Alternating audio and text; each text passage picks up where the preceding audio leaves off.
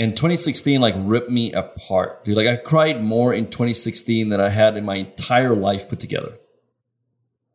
And on the other side of that, like something beautiful happened. Like I started having grace for myself for the first time, like finding, and I'm not talking about like a love, like I'm like an arrogant, like it was a very like humble love for myself and for other people. And, I've been on this journey since then of really discovering, okay, well, what's on the other side of this? And, it's during that time period that I realized like my path is going back and helping people that were stuck in places like I was back in like 2011, 2012, 2013, like during those times. And, I just said, hey, I'm going to find those people that they necessarily don't have people that are helping them today. They don't know where to go. They're trapped by their businesses. They're working hard. They're building something successful, but they're losing parts of their life in this process. And that's kind of how the whole transformation came about, where I launched Berkflow. You are listening to the Passive Wealth Principles Podcast. I'm your host, Jake Harris, and when I'm not hosting this podcast, I'm the founder of an award-winning real estate investment firm and actively investing into commercial real estate all over the country. This show allows me to interview, dive deeper, and deconstruct many passive wealth principles, not just from investing, but tactics, strategies, and many fascinating ways in which people have achieved levels of passive wealth.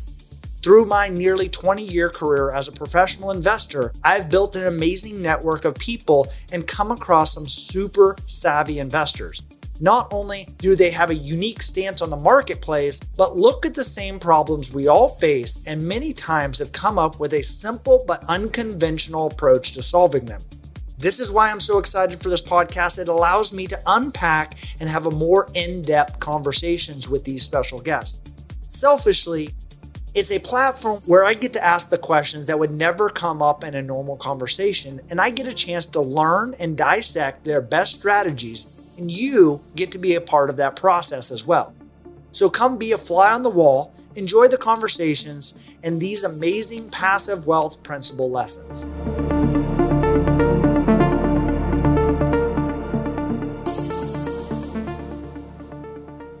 Welcome to Passive Wealth Principles. I'm your host, Jake Harris. Today, we have a guest, someone that I've admired from afar. I've been friends with for 4 years, maybe 5 years, something like that. Dirk Van Reenen. Dirk is an unbelievable guy. He's one of the people that you just like, he walks around, you're like, dude, that guy's cool. And part of it is getting and diving into hearing his journey, hearing his story about, as an immigrant coming to this country with, little to no money, having to stay with other people. And this is like one of those common things that I hear over and over again with a lot of my friends that, started from nothing, came to this country with nothing, and then took those opportunities and leveraged it up into massive amounts of success, into real estate, into service-based businesses, into building and having and owning, at the very end of the podcast, we actually got into the last thing about Maris, the 6,500 acre adventure park, the largest one in Texas. So this is a fantastic episode of lots of nuggets. And we actually got really real, some vulnerable and some discussion points of what happens when your business fails, what happens when you realize and struggle with self-worth and struggling with an understanding of how you actually really matter. And Dirk walks us through that in his process and his journey, and how each one of them created the next better version of himself and how he's using that in his business today. So let's jump right into Passive Wealth Principles. Dirk Van Reenen.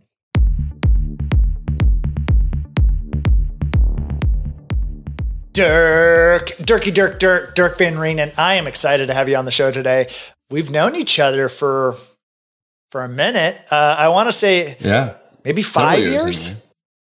Yeah, 4, 5, 3, 7. I don't know. Time is a weird thing to me, but it's been a little bit of a while, and I've just always been a huge Dirk fan. Like I've been a fan of the way that you think. The way that you kind of process things and you present information and you take it and make it very digestible for a lot of people. And actually, I think you create it in we'll dive into this into the show, but like the way that you even, dive into hiring and how you've taken some of those past experiences and leveraged that into what you're doing today. And so I'm really excited about that and that process. So before we dive into what an amazing guru, hiring, team builder, process driven person you are, I'd love to get, and for the audience sake, kind of get your backstory. You and I have spent some time together, but it's like, coming over to this country, having all these different experiences. So like, take us through and take a few minutes, take 4 or 5 minutes, whatever it is give us a little bit of your life story, that what has led you up to today, starting back as early as you'd like. Yeah, I appreciate that. As I think about kind of my life story, what's funny is how things just keep coming full circle. And I've got a whole theory about that we can talk about later. But I was born and raised in South Africa. And that's actually where my family is from. I'm 15th generation South African. So still lots of family in South Africa. And in 1996, I was 14 years old, and we immigrated to Texas. We actually moved to a really, really small farming community in the middle of nowhere. I would be surprised if any of your listeners actually knew where this place was, but it's called Crowell, Texas. Crowell, Texas, okay? So we show up in Crowell, Texas, and I think right off the bat, we kind of stick out like a sore thumb. This family from South Africa that moves to this tiny little, Texas agricultural town. But I actually come from an agricultural type background, even in South Africa. That's what my family has done, farming and ranching for a long time. And in high school, as soon as we got here, we had no money. We really didn't have much resources. We actually lived with another family for about 4 months just to be able to get on our feet, to be able to get a rent house there in town. So I went from probably growing up like middle class, upper middle class in South Africa to really just being, we were broke when we came to America. So that was a big lifestyle shift, But the good thing that came from that is from 14 years old, I worked after school. I worked on Saturdays. I worked, through the holidays. Later on, I kind of realized, especially when I spent some time in Maryland and ran a large real estate brokerage there, that, in the summertime, people just take off and they go to the eastern, seaboard, and like everybody takes off for like 2-3 months, like for summer vacation. And I just didn't grow up with that, man. Like I just worked all the time. But what the good thing is, I developed this like really, really kind of sick work ethic where even to today, man, I love working. I get so much joy and fulfillment out of it. It's exciting to me. So that was good. From there, I went to a fairly close university, West Texas A&M. So it's not the big Texas A&M that people know. It's kind of a stepchild of Texas A&M. And the funny thing is, as I've reflected about this, coming out of the small farming community, first off, I didn't graduate with a lot of kids. There was like 26 kids in my graduating class, so it's a really small school. But nobody really used to think in terms of going to like a D1 type school, right? For me, that wasn't even an option. I didn't apply to any D1 schools. I only applied to one school because I was like, oh, that's kind of where you go. So, and then just started this process of kind of expanding my mind and learning about entrepreneurship. Worked 2 jobs when I was in college and ended up actually buying one of the businesses that I worked at. And that was a ski and snowboard shop. So I was in that industry for about 6-7 years while I was in my 20s, which that was a really fun experience. And then that business failed in 2008. And my business didn't really fail, I think, as much due to the economy, because I know that that's kind of an iconic year for businesses to fail or people getting punched in the face. But nevertheless, 2008 through like 2013 were really, really tough years. Also, while I was at college, I met my wife. She was my college sweetheart. We dated for 5 years, got married, had 2 kids kind of during that time period as well. So we really went through some hard times when the first several years we were married and we're having kids.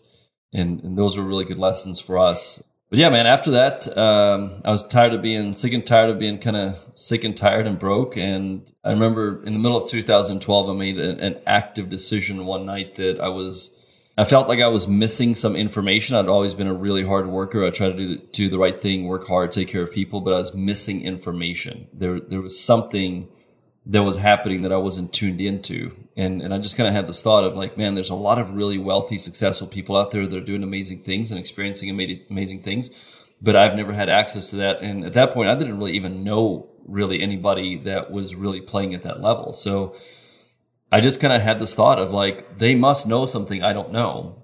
And I just went on this journey to start reading books. And I guess like that's like my self-development really journey that started middle of 2012, and started reading, started talking to people anywhere I could, hired a coach. And that really started propelling my life. And, fast forward a few years later, I had a real estate team that was selling about 120 houses a year. I became a CEO team leader for Keller Williams and ran a big office in Houston. Then I moved up to Columbia, Maryland, ran one of the top Keller Williams offices worldwide.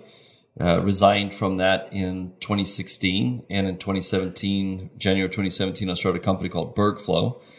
And I said, look, man, I've learned some really amazing things about building businesses, building teams, growing companies. And I just had a heart for small companies, man. Like I'm a small company kind of guy. I love the entrepreneurs that are out there battling every day, these small business owners. I love service companies as well, like the blue collar type stuff. And so I said, I want to build a company that helps those people build some amazing businesses. And then a couple of years into that journey, David Osborne reached out to me and he said, hey, I want to talk to you about something. And a thing like this is probably around the time that you and I met. And they said, hey, we want to hire you to become the CEO of GoBundance. And I said, well, I don't think I can do that. But if you hire my company, Bergflow, and contract us, we'll do exactly what you want us to do. And I'll be an interim CEO for you. So, I did that, start of 2019 through the end of 2020, about 2 years. And during that time, we launched a different company that I sold last year as well. And then in 2020, I got this crazy vision to open Maris Adventure Park. And that's kind of been a big part of our lives over the last couple of years. But I just went on this journey, man, of just learning and figuring things out and studying business and leverage and teams. And it's just completely changed my life. So I went from being completely broke and living in a trailer house outside of Canyon, Texas, in 2012 to today, just living a completely different lifestyle. So that's the kind of the full story and all of its madness. Dude, I love so many things about that. I want to go back to a couple of questions. Like, as a 15th generation South African, what prompted the move from Africa to, it's not Crowell, Texas? Kroll, Texas. Yeah. Kroll. Yeah. Kroll, Texas. I think, how'd you land to Kroll, Texas from South Africa? If I had $1 for every time that I've been asked that question, my net worth would be like 2x what it is now. But I think, for us, one of the first things is, my dad had the foresight to see that things were going to start going south in South Africa. And there's several patterns that have played out in different countries in Africa that made it very predictable to see what was going to happen next. And so, South Africa was going through a lot of big changes during those years, probably starting in about 1994, 95, 96, around that time. And, I remember when my dad decided, hey, we want to go to America. And my dad actually, when he graduated high school, he went on kind of a year, probably about like a 2-year kind of sabbatical. And that's actually very common for people in different countries. So you don't really see that here in the US, but in a lot of other countries after high school, you typically take a year off and you go travel before you go to college. And then after college, you may take a year off and kind of travel again before you kind of settle in for your job and family and stuff like that. So those things are a lot more common in other areas. So my dad did that, and he came to America, and he traveled, I think he hit about 40 states, when he was, 19 years old, kind of back then. And so he always really liked the United States. He always really liked Texas, and that's where we kind of ended up. But he kind of had the foresight to see that the way things were going in South Africa, there wasn't going to be a lot of really big long-term, opportunities, and the country was going to change significantly from the way that it was when we grew up. So we left, and a lot of people thought he was crazy. But, fast forward, 20 years later, and, people are really battling to try to get out of South Africa to have, a better opportunity. So he did that early enough to where, my brother, sister, and I had the opportunity to kind of go to go to high school here, go to college, get educated, and really go after building the lives that we wanted to. And that's really what it came down to. I mean, it was literally, he believed that we would have a better life in America and be able to be more successful in pursuing the lives that we wanted with the freedom that we wanted in America. That's what it came down to. So, my mom and dad gave up everything because, during the time I grew up in an entrepreneurial family, seeing my dad own multiple businesses and really seeing our lifestyles change too, from the time that I could kind of remember things to the time that we left in South Africa. My dad had started building wealth and, accumulating land, businesses, things like that. And unfortunately, through some series of events, like all of that was lost in the transition from going from South Africa to America. So they really gave up all of the wealth and the lifestyle that they had built for us kids to have the chance to do that here in America. So, it's one of those things that you don't realize how big of an impact that is when it happens. But the older I get, I realize if I think about now, I'm about the age now that my dad was, getting close to it when they left everything. And when I look at my lifestyle today, and I would think of would I leave all of this to start over with nothing for my kids? That would be a really, really hard decision, But I think when you look at it, it just gives me a lot of gratitude for that happening. And then on the flip side, the thing that I'm so grateful for is that I just learned to be scrappy. And if I want something, I need to go after it. And I think Brian Buffini wrote a book called The Immigrant's Edge, and he studies this. Immigrants actually have a disproportionately higher level of success in most cases than people that are second, third, fourth generation Americans, right? So, because I think you when you're an immigrant and you're first generation immigrant, you grow up with this mentality, I can leave nothing to chance. I have to take control and I have to be in charge of this destiny if I'm going to change this for my family. And that's for me now. It's okay, now it's up to me to be able to set my kids up for a higher level of success, And I think that mindset comes through going through an event like that and kind of having everything turned upside down. And I think, for me too, that's part of also, I'm not afraid to jump today, man. I've done some stuff that other people are like, dude, you're crazy. What are you doing that project, taking on that thing? And I'm just like, dude, I feel called to it and I'm going to do it, period. So I think it just gives you a different mentality. And you also realize what? If you lose everything, you don't have anything left. Life doesn't just stop. Life goes on. And one thing I've learned is I don't know that I'm necessarily any happier now than I was when I didn't really have anything. I think I may be a little bit more content now, but I don't know that I'm more happy now, with the wealth that I've built and the success that I've built than I was, when I was really broken and scrappy. I think it's just something once you understand that, then it de-risks everything that you do. Some unbelievable nuggets of knowledge in that. Exactly. I've seen it firsthand, a lot of immigrants and, exactly that this is the land of opportunity, but you got to go work, you got to go get it. And I think that, let's say soft Americans don't realize, what an amazing opportunity it is in this country, but you still got to work for it. It's not just going to be handed to you on a silver platter. So I wanted to dive back into, a very big key transformational moment from your story is you said, 2012, you just kind of made a decision to, find this lack of missing information, and I think that's very, very true for a lot of people is they think working hard is the thing that's going to get them to success. And I'm going to say that I know some very lazy people that are very, very wealthy because they actually structure their life around not having to work hard. And so that would be my thing is so what was that? What was that moment? What was that epiphany? What was that first kind of realization? And then what were those first steps? I know you said some books and you hired a coach, but talk us through a little bit of that process and your mindset of where you were that caused that kind of shift.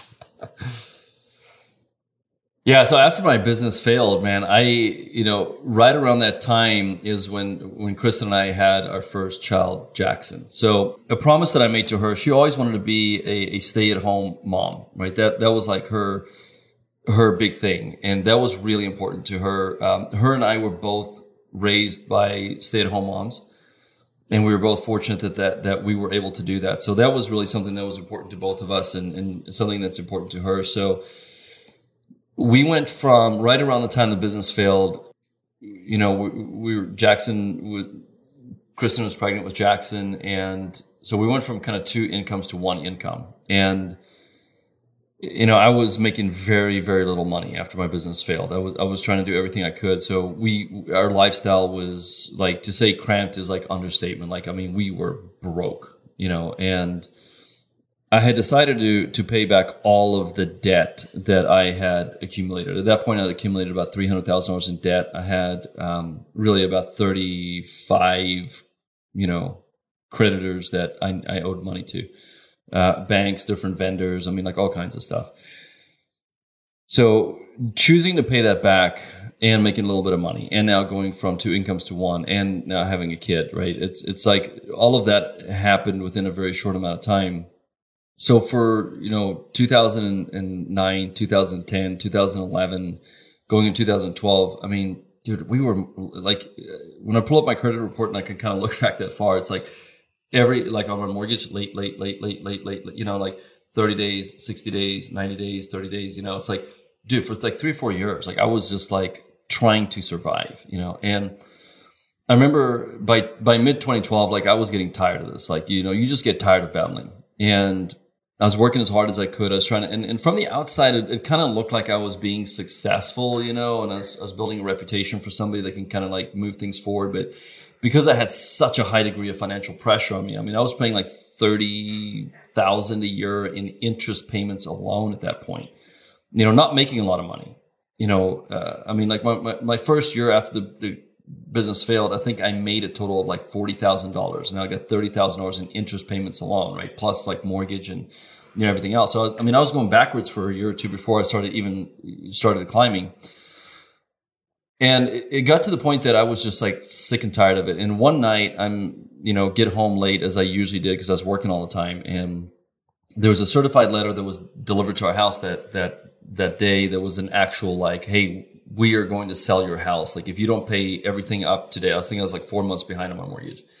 If you don't pay all of this, like your house is going to be sold at courthouse steps kind of thing, So, and I just realized like that was the night that I was just like, I am done with this. Like, I am sick and tired of living like this, of being like this. And, the first thing I did was like, I actually went online and like, I started searching stuff like, how do you make money in 30 days? And like, I was desperate. Now, keep in mind, I didn't have mentors or coaches in my life at that time. I didn't really know people that could really help me financially in that way.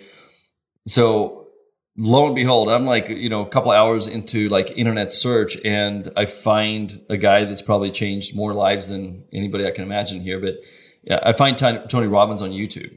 And, he's talking about like, hey, the way to get what you want is to get really clear about what you want. I'm like, dude, I'm very clear about what I want. I need to pay my mortgage and get caught up. And I ended up on his website. And this is when, they was still selling CDs, right? So this is like just like download it now kind of thing. And he had this program called The Ultimate Edge. And I remember it's like the Ultimate Edge is going to help you kind of get whatever you want in 30 days kind of thing. And I was like, dude, I have 30 days. So I didn't even have enough money to pay. It was like $300. I didn't even have money to pay for that. But then it's like, but wait, there's, you can get it for like 3 easy payments of, and I was like, I'm doing it. Right. So I bought that, and it was like in 2 days, the disc got to me, and dude, I was listening to Tony Robbins like 24/7. And the thing about it is like, when you're comfortable, it is extremely hard to make a change. But when you are like laying in the gutter bleeding, it's really easy to make a change because you have nowhere else to go, right? And you will do whatever, like, so Tony says, jump up and say, yeah. I would jump up and say, yeah, like whatever. And the craziest thing was, I think because I just, everywhere I was driving, everywhere I went, I was just listening to Tony Robbins. And what I realized very quickly in about 2 weeks is I started paying attention to words. And I'd never paid attention to words in my life before. what am I saying? What are other people saying? And all of a sudden I was like, it's kind of like seeing the Matrix, right? It's all this stuff on a screen, and then all of a sudden stuff starts popping up. And I just like started seeing things that I'd never seen before, started paying attention to things that I'd never paid attention before. And like once that happened, I was hooked. I was like, okay, I am going to try to learn as much as I can about all of this, and that led me down a path of starting to study human behavior, starting to link behavior to words, to motivation. And like that led me into like that. That's why I fell in love with, understanding humans and building teams and assessments and, things like that, because all of that is data that's available to us, but most people have no clue that data even exists. So, my thought was, if I can get really good at this and I can get really good at understanding humans and how to influence humans and understand humans and help people get what they want and help them succeed, then that's my path to getting whatever I want in the world. And so I went on that path, and I have not stopped going on that path. I'm still on that path of learning that. But that was the moment. Man, thank you for that vulnerability, diving into that. I've shared some of those moments myself when it was that, you're down in that gutter and I broke down. I was crying on a street corner, just sitting there. The world was spinning. I had no way to even understand which way was up. And, but for you to share that, I really, truly appreciate that. I felt that, cause I think, being there. Are you guys enjoying the show so far? Look, two of the most common questions I get asked are, where can I find good deals to invest into? And is it possible to invest alongside of our deals as a passive investor? So my team and I wanted to put together an insider list where you can get first access to investment opportunities, due diligence resources, and best practices for those interested in investing passively into deals like the ones we talk about on the show. Those deals are mostly in the commercial real estate space, but I oftentimes get exclusive access to deals of people like the guest on my show. If those deals pass our criteria, we pass them on to those on the list. To gain access to this insider list, all you have to do is go to www.catchkniveswithans.com and hit the big orange button on the top right of the page. We also host events, dinners, and give away VIP access to events that I'm speaking at or attending.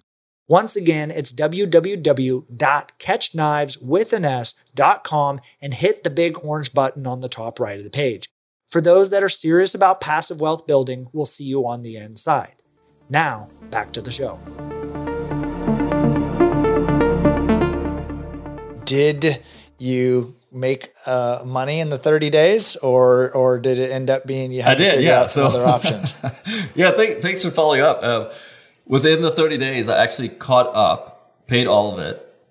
And within another 2 months, I changed brokerages, right? I was doing real estate auctions at the time. I used to own a real estate auction company, and I was doing real estate auctions for Prudential back in the day. And then I joined Keller Williams. That's how I kind of got to Keller Williams. And within another 3 months, my little bitty auction company actually got a contract with the General Land Office of the state of Texas. I was one of 3 companies that was awarded a contract. And dude, I did something, I'd never even been to Austin, Texas before that. This is one of the first times I'd ever been in Austin, Texas. And I was there to meet a guy. And I had this crazy thought that was just brewing in my head that I was angry about, right? I was doing real estate during that time, real estate and real estate auctions. And I'm a land guy, so I really love land. And I started noticing that there's these pieces of land that pop up that go for sale that nobody knows about. And they were veteran land board land. So these were parcels that veterans had bought through their loans, and then the VA kind of forecloses on them if they die or, whatever the case may be. But they were reclaimed veteran land board land. They would go on these auction sites, and these they were never advertised. There were no signs. I found a 20-acre piece of raw land that was within a 40-acre tract that a guy was farming. No fence. I mean, if you drove, you would have no clue that there was actually a 20 piece of land there. The land was probably worth about $4,000 an acre at that time. And I gave it to I showed one of my investors. He bought it for $900 an acre. because nobody knew it was even for sale. So I started getting pissed off about this. I was in Austin, Texas, and I walked up to the Veteran Land Board office, and I walked in the front door and I said, I need to talk to your director. And they were like, well, what do you need? And I said, you guys are screwing up the way that you're selling your land right now. And something needs to be done about it. So they said, well, okay. They set a meeting. They said, come back in 2 weeks. I went in there and I freaking reamed them. Now, I'm young at this point. I had no clue how to have these kind of meetings, but I went in there and read them. I showed them examples of multiple tracks. The director was fairly new at that time, or he had been in about a year. He had his entire team in there, dude. And like, I freaking reamed them. Needless to say, like, and my whole pitch was like, you need to give me these pieces of land so I can market them and sell them for fair market value, and you can get better money out of them, right? So, of course, I probably pissed them all off. They didn't like me, but what they did say is like, you should go talk to the general land office guys. They're right across the hall. I'll set up a meeting for you. So I walked in there, and these were just like two good old boys, like land dudes, and I was like, hey, I own this like tiny little company, and they said, hey, we got a bid coming up that we're putting out for proposal. Like, you should bid on it. And like, that's how I got that, but. There's no way that stuff would have happened prior to me making that decision that I'm changing my life and being bold enough to where I can walk into, a Texas office of people that are running some high level, divisions and go in there and kind of like ream them, And of course, looking back now, I'm like, man, there's such better ways I could have handled that. And I've learned from those kind of experiences, but that's the kind of like boldness that it gave me at that time period and the kind of confidence it gave me to start doing the things that I saw that needed to get done and call it out as it is and have the boldness to do that, and it's just, I've just kind of been on that path ever since. Man, that is, so I'm assuming it was like some RFP or something like that for the general land office, and you were able to land that with your proposal. Just, it's crazy. Yeah. And it was the craziest thing. Cause it's like, I'd never, it was like this thick, right? I mean, it's like the craziest thing I've ever done. And I'm like, I remember like staying up to like 1 o'clock in the morning. Like, it's just like me pounding out this little thing. And the other two auction companies were big national auction companies. And then here's my baby little auction company out of Amarillo, Texas. But, we got that contract, and like, that was like a big boost of confidence too. And, it's kind of like when you have a contract like that now it's easier to go to the bank and say, hey, I'm one of the preferred auctioneers for the state of Texas for the general land office. And, so that also started kind of launching that business. So from the middle of 2012 to the middle of 2014, dude, like, our lives changed big time in 24 months, like big time.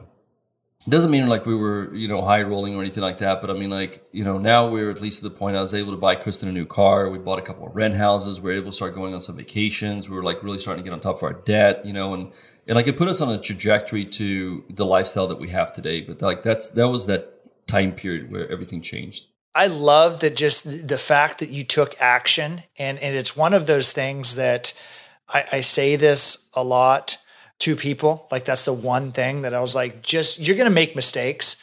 You're going to walk in and ream some director there's no way you're ever going to get work from that. But it's just the fact that you've taken action creates, opportunity and momentum.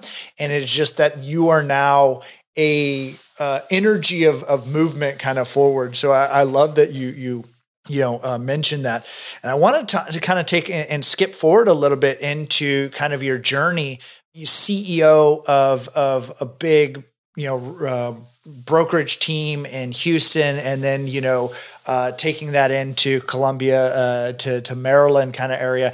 So like, talk me through like, hey, you've had your auction company, but now you're like running a bigger kind of system. How did that happen? How did that process, and then how did that like kind of birth out BergFlow and the pivot ready teams, and even you have a conference coming up, as far as your I think it's Pivot Point or something like that. But it's like, talk me through how some of those, now running a business, CEO kind of level, growing that, and then what has led into BergFlow.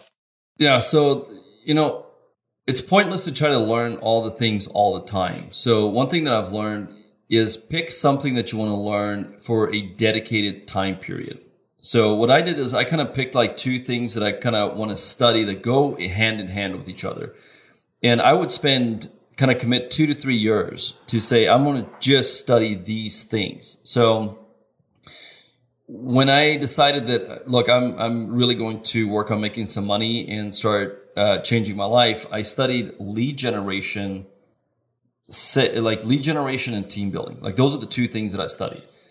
How am I going to generate enough leads and convert those leads into enough business? And then how am I going to build a team so that I don't have to be the one doing all the work? Because remember, like leading up to this, I've been working like 6 to 7 days a week, like 12, 14, 16-hour days for years now. Like I wasn't around when my son was little. Like I don't remember when he was like 1 or 2 years old. I don't have a big recollection of that time period because I was working all the time. And that was really hard on Kristen. And so I was like fed up with it. I was like, look, here's the deal. Like I got to make money and I cannot be working all the time anymore, right? I got to start spending time with my family and having a life outside of this madness. So it wasn't just about how do I make more money. It's like, how do I get my time freedom back? Like, how do I leverage, right? So I studied that for 2 years and, got really good at finding leads on real estate deals, getting those leads done, and then building a team that can actually run the business. So from kind of start to the point that I left Amarillo, I mean, in about 2 years, I built a team. I think we were up to about 11 agents on the team and had people that could run the team without me being there. So you go from that to now running a brokerage as Keller Williams world, they call it a team leader. Like traditional world would call it a CEO, right? You're like the CEO of a brokerage. And now I go to Houston, and now instead of having this team of 11 agents, I have a team of essentially, I think there was like 180 agents when I got to Houston in this market center, in this brokerage. And I just applied everything that I'd learned over the previous few years and just went in there with like high degree of focus. And I mean, I didn't go into that office with the mindset of like, hey, I'm just going to kind of learn everything and take my time getting into it. Dude, I jumped in and like from day one, I just started going, right? And in about the first like 6 months, besides one person, I turned the whole executive leadership team, hired a new team. Expanded about double the size of our office, hired a new agent leadership team. I mean, like I was just like in it, right? And we kind of went, we like that office had kind of gone up to like 190 agents, 195, then like back to 170, like up. I mean, they'd been yo-yoing for several years, and like the 200 agent mark was something they'd never broken before. And like I went in with so much momentum that, I mean, when we started growing, we went past like, in like 12 months, we went from like 180 to I think like 230 agents or something like that. I mean, it was all of a sudden people were kind of looking around and being like, what the hell happened in Pearland, Texas? Like what's going on in this office, And then I had the opportunity to go to be a CEO at one of the top Keller Williams offices worldwide, and I went from a place where, we had a little over 200 agents to when I got to Columbia, I mean, they were already at like 450 agents, like they're doing like $800 million a year in sales. And during that time, when I kind of went into this time period, my focus started shifting that I wanted to study leadership and wealth building. So like 2016 is like really 2015 is like the first year that I actively decided I want to study wealth building. I want to learn how to build wealth. And I also want to learn how to be a higher level leader. Now, you got to be careful what you ask for. Because when I got to Maryland, dude, like I went through a grinder because I thought that I knew, like I thought I understood leadership. And what I'd done before that is like my leadership was kind of forceful. Do what Dirk wants to do, tell people what to do, all that kind of stuff. And I was in environments where people were very responsive to that. I got to Maryland and like the leadership there was at a higher level than I was used to. So I went into an environment that had a higher level of expectation around leadership than I was even ever had been in, had experienced, anything like that.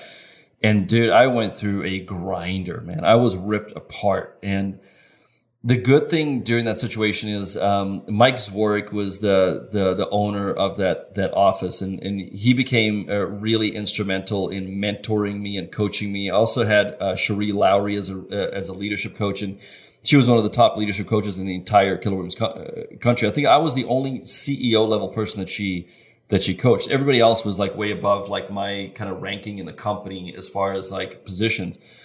But I got some strings pulled to be able to get her to coach me. And so during that time, for the first time in my life, I started really looking inward at a deeper level. And I discovered some really big things about me. And one thing I discovered was I was looking at the world through this lens of the only thing that matters is production.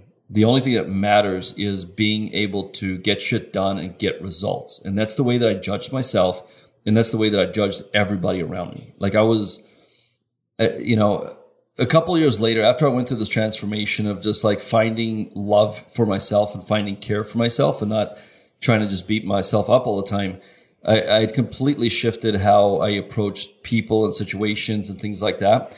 But I had a girl that worked in my real estate team in Amarillo for several years, and she actually relocated her to Houston to start an expansion team for me there, Malia Ware, and she's freaking awesome. She's high level with a big private equity company today. Like she's just an amazing person.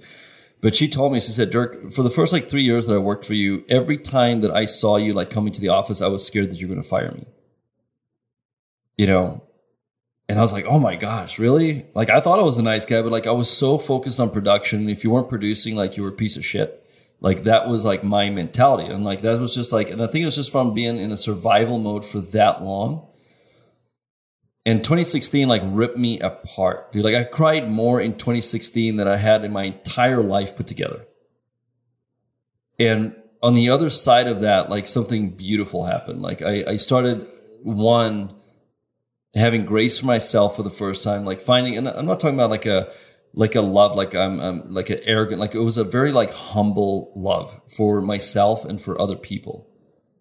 And, I've been on this journey since then of really discovering, okay, well, what's on the other side of this? And, it's during that time period that I realized like my path is going back and helping people that were stuck in places like I was back in like 2011, 2012, 2013, like during those times. And, I just said, hey, I'm going to find those people that they necessarily don't have people that are helping them today. They don't know where to go. They're trapped by their businesses. They're working hard. They're building something successful, but they're losing parts of their life in this process. And that's kind of how the whole transformation came about, where I launched BergFlow. So I want to get into that BergFlow as far as I have some other questions, and maybe in your answer as far as to BergFlow, explain like what is BergFlow, what you're doing today, but also to the and think about this is like take this as a secondary kind of question. You mentioned now in 2016 that grinder, that leadership, and you cried more and you developed this humble love for yourself. But it was like, what led to that crying? Was it a way that people were giving you feedback? Or is it, other leaders? Were there people just saying, hey, Dirk, you're an asshole? What led up to, like, it was like, it wasn't your own self-reflection that led to that. No, there was a moment. There was a moment that led to it. Okay. And first off, I think for the most part, I mean, people always liked me, but they were like, they knew that I was very just business. Like I was, I wore a suit and tie for like 9 years, like nonstop, right? Like at a certain point, it's just like, I was just like, I was all business. And like, and here's how it kind of played out, right? This is how I realized, like when I was in Maryland, I'd kind of advanced in my position that I wasn't really having conversations with people that wanted to get into real estate anymore, or like new agents, stuff like that. I kind of had a threshold that you had to be over a certain dollar amount of producer before I talk to you and spend time with you. Same thing with like coaching. My job was to coach the top 20% of producers in our office and recruit the top 20% of producers in our market to our office. So that was my job. And there's a lot of really high level agents in Maryland, like ridiculous amounts of transactions. Some of the biggest agents in the world are in Maryland. So on a very regular basis now, I was, meeting with like agents that were doing like 30, 40, 50, 100, $120 million a year in production, and spending more time with them. And in a business sense, I was very confident in spending time with them. Like I knew how to structure their businesses. I knew the downfalls that they were having. I knew how to help them build. I knew how to help them build teams, all that kind of stuff. I was very confident in how I could help them in a business sense. But what happened is like, they would be like, let's go to lunch. And I'd be like, I'm busy. I can't go to lunch. Like, let's just meet at the office, right? Or they'd say, hey, let's go play golf. And I'd be like, I can't really go play golf. It takes too much time. Or they'd say, hey, why don't you and your family come over to our house Friday night? And I'll be like, oh man, like I can't do that. And eventually Mike, the owner of the office, came up to me and because he was like, dude, what's going on? And he's like, people want to get to know you and you're not giving them the chance to get to know you. And I was like, well, what are you talking about? Like they have my schedule, like they need something with their business. Like, what do they need? I'm here to help them. And he goes, no, they want to like get to know you. And I said, dude, what are you talking about? And he said, they just want to spend time with you and get to know you. And I said, well, do they need help with their business? Like, what do they need help with? And he was just like, dude, what, are you an idiot? Like, they just want to get to know you. And I was like, why? Like, and like all of a sudden, like, and he kind of realized that like at the same time that I did, like in a moment, I realized that my perception was that I wasn't worthy to be known at a level of a friend or something outside of business. Like as a CEO, as a trainer, as a coach, as a mentor in business, I was worthy. As a human being, I wasn't worthy. And when that, and it's like this, dude, it's like you got this like hard shell and a hammer drops and cracks it. And once it starts cracking, there's no stopping it. So that was the process. Like there was a moment, and like, you know, because you said too, like your transformation came through a moment, right? Like you were sitting on the corner, you were crying, the world is spinning. The reason that we call our training, like our kind of like our primary training, we call it pivot point. Because there's these moments, and I've talked about a couple of these moments in my life where something shifts and changes, and life's never the same again. That's why we call that training, because we go really deep into that. But in that moment, when I realized, like, I was like, dude, like, I just started like tearing up, and I was like, what is, like, where did that come? Like, and all of a sudden, it was just like, it was like a version of me. That's why I say I was torn in half. Like a version of me was exposed. Like I was working on this, like, this level of not knowing me and operating at this certain level, and like all of a sudden, like that was like everything was just foreign all of a sudden. And once something like that is cracked open, it's kind of like handle with care. You know, and that's why, you know, I feel so blessed, because I had some amazing people around me during that time period that loved me and cared for me through that time period. You know, there was still a high expectation. You got to perform and do all this stuff. And I mean, in 2016, you know, we were one of the fastest growing Keller Williams offices worldwide, you know, all of this stuff. But dude, like, I mean, it was, I like, that year was the hardest year of my life, right? I mean, even though that there were these other years that financially were harder and things were happening, but you know, that was instrumental. It was a moment that then cost, I mean, 100, you know, hours of conversations to follow up with that, and introspection and learning and studying and looking at things differently. So that's what happened, right? I mean, I think people always kind of like me, and like, you know, but there was never depth. And there's this quote that I don't know who said this, but like, people will hide in conversation where they know that you're not willing to go. And the reason that you won't go where they hide is because in order to go where they hide, you have to be willing to be authentic and vulnerable to go there. And that's when I learned that for me to develop a deeper relationship with people, I had to be able to go there, you know. And you know, I mean, I was born and raised in South Africa, dude, and then I came to Texas, and I was like on working on farms and ranches in like cowboy culture, right? So in South Africa, you are raised that, I mean, if a horse kicks you in the face, you don't cry. If your girlfriend breaks up with you, you don't cry. If your dog dies, you do not cry. And that's like cowboy culture is very the same thing. So for the majority of my life, like I was raised in this environment that if you're a man, you don't cry, you don't show emotion, you deal with it and you go do something, like go to work, do something, right? So this is the first time in my life that I experienced like something like culturally different to that. And all of a sudden, like I reached this level of freedom that even today, man, like I am very comfortable crying with people. Like I can be in a conversation with somebody and I can cry with them, and like I don't feel any kind of weird way about it. It doesn't bother me. Like I appreciate that ability to connect. I appreciate the ability to experience emotion and use it. And that's what really kind of helped me connect with, you know, the work that we do in BirkFlow and how we work with clients. I mean, it transformed my life. Like I'm eternally grateful to, you know, to Mike for that experience, right? Because what he gave me wasn't like just experience in like running a big business. What he gave me was experience in like what it means to be a human, you know? And I mean, like for that, I'll always be grateful. That is an unbelievable story as far as that moment. And I love that analogy. And this is exactly what we even started the show about, is that you take something like that, these complex human emotions, you know, your own self-worth, and how you've built up a moat, a shell, and it cracks. And now you have this very raw version of who you are. And it's, now for the first time, baby bird's got to figure out some of these other things and deal with that own, who am I?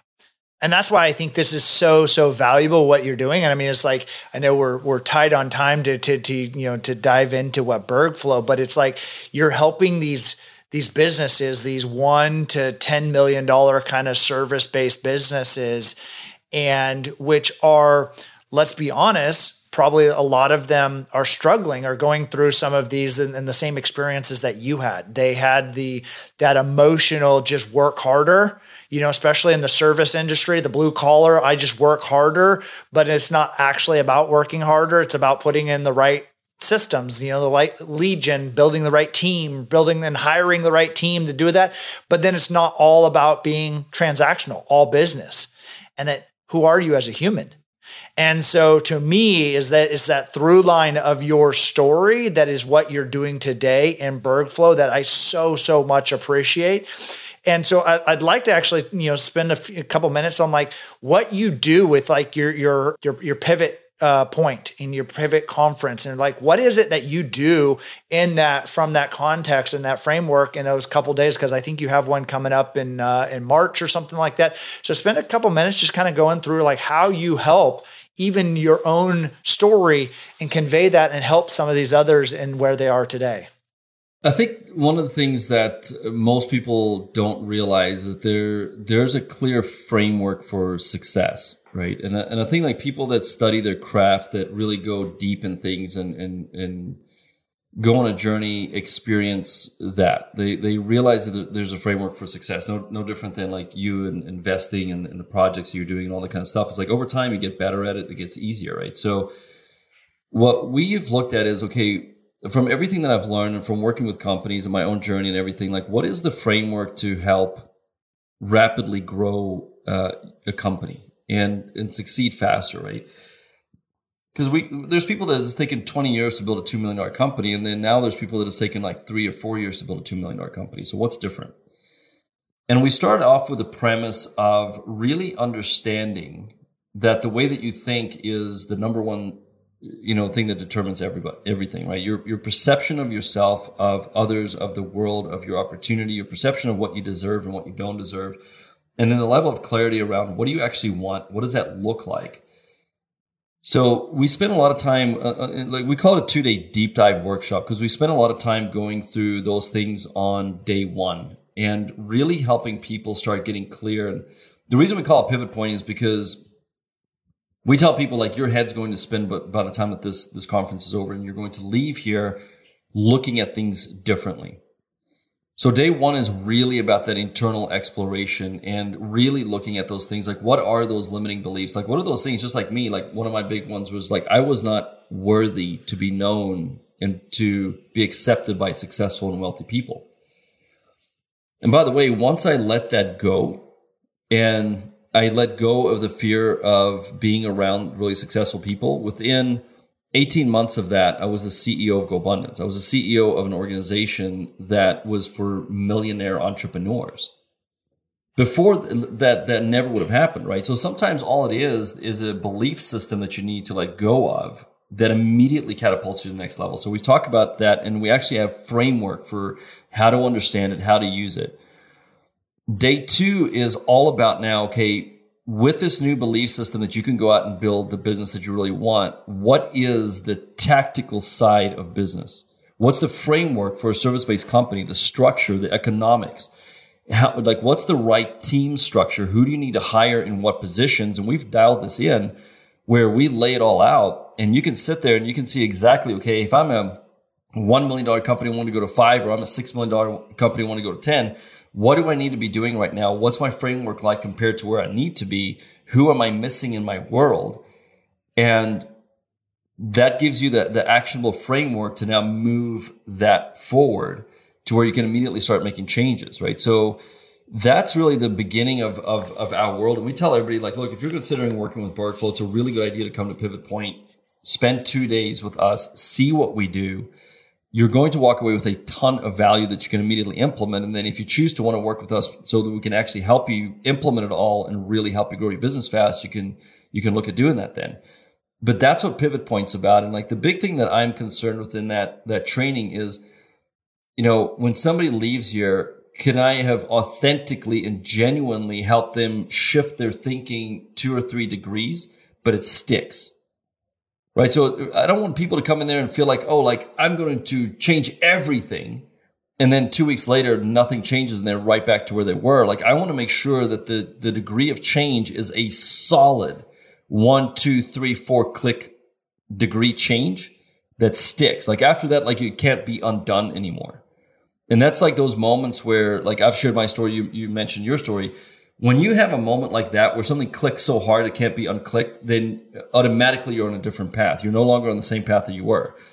And that's what we look for in that. And I mean, it's specifically too, for business owners, right? So day one is very much on the personal side, on the human development side, understanding you, understanding your people kind of thing. Day two is all about the tactical things that you need to do in a business to really take it from 1 to 10 million or 10 million plus. So that's what Pivot Point is. And that's going to be in the Dallas area, March 9th and 10th. And you can learn more about that at bergflow.com, bergflow.com. Well, I do want to make sure. I mean, honestly, I think I could talk to you for hours and hours, and maybe we actually have to do like a part 2 of this and dive a little bit more into, the nuance of what you're doing within BergFlow and dive deeper. I wanted to ask one of the things, and I think I already know the answer because of we've had some of these common questions and shared out there. But what is the one thing that you've invested into that's given you back the most time? Yeah, for me, the one thing that I've learned is if you can invest in the right people and help them develop and succeed, you will have more time back than you ever have. And I mean, when we look at wealth building, because I know that's a big part of your audience and what you do, you're a big real estate guy, right? But I mean, if you look at the wealthiest people on the planet, they're business people. They build businesses, and essentially a business is systems, processes, and people. But you can have all the systems and processes. If you don't have the right people, you're done with.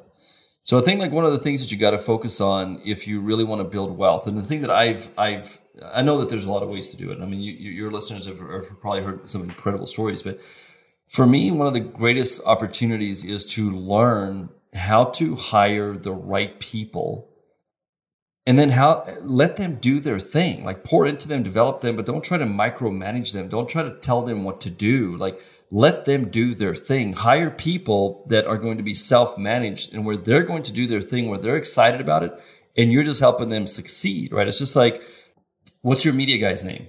Elijah. Yeah, Elijah, right? Like Elijah, you could tell like that dude, he loves what he does, right? I mean, just in a short conversation before we started the recording, you could tell like, I mean, he's trying stuff, he's bringing recommendations, he's doing these kind of things. Like you don't have to like prod him with a cattle prod to like get him going, right? He's probably like telling you like, let's try this and let's do that because he loves what he does, right? When you hire great people, they can do great things for you. And if you pour into them and you let them use their creativity and their inspiration and you just like move obstacles out of their way, and then you hire other people and you teach them how to work as a team together, then you can accomplish some incredible things in this world. So for me, it's 100% like freedom, wealth building, all that stuff is 100% related for me to people and understanding how to build great teams.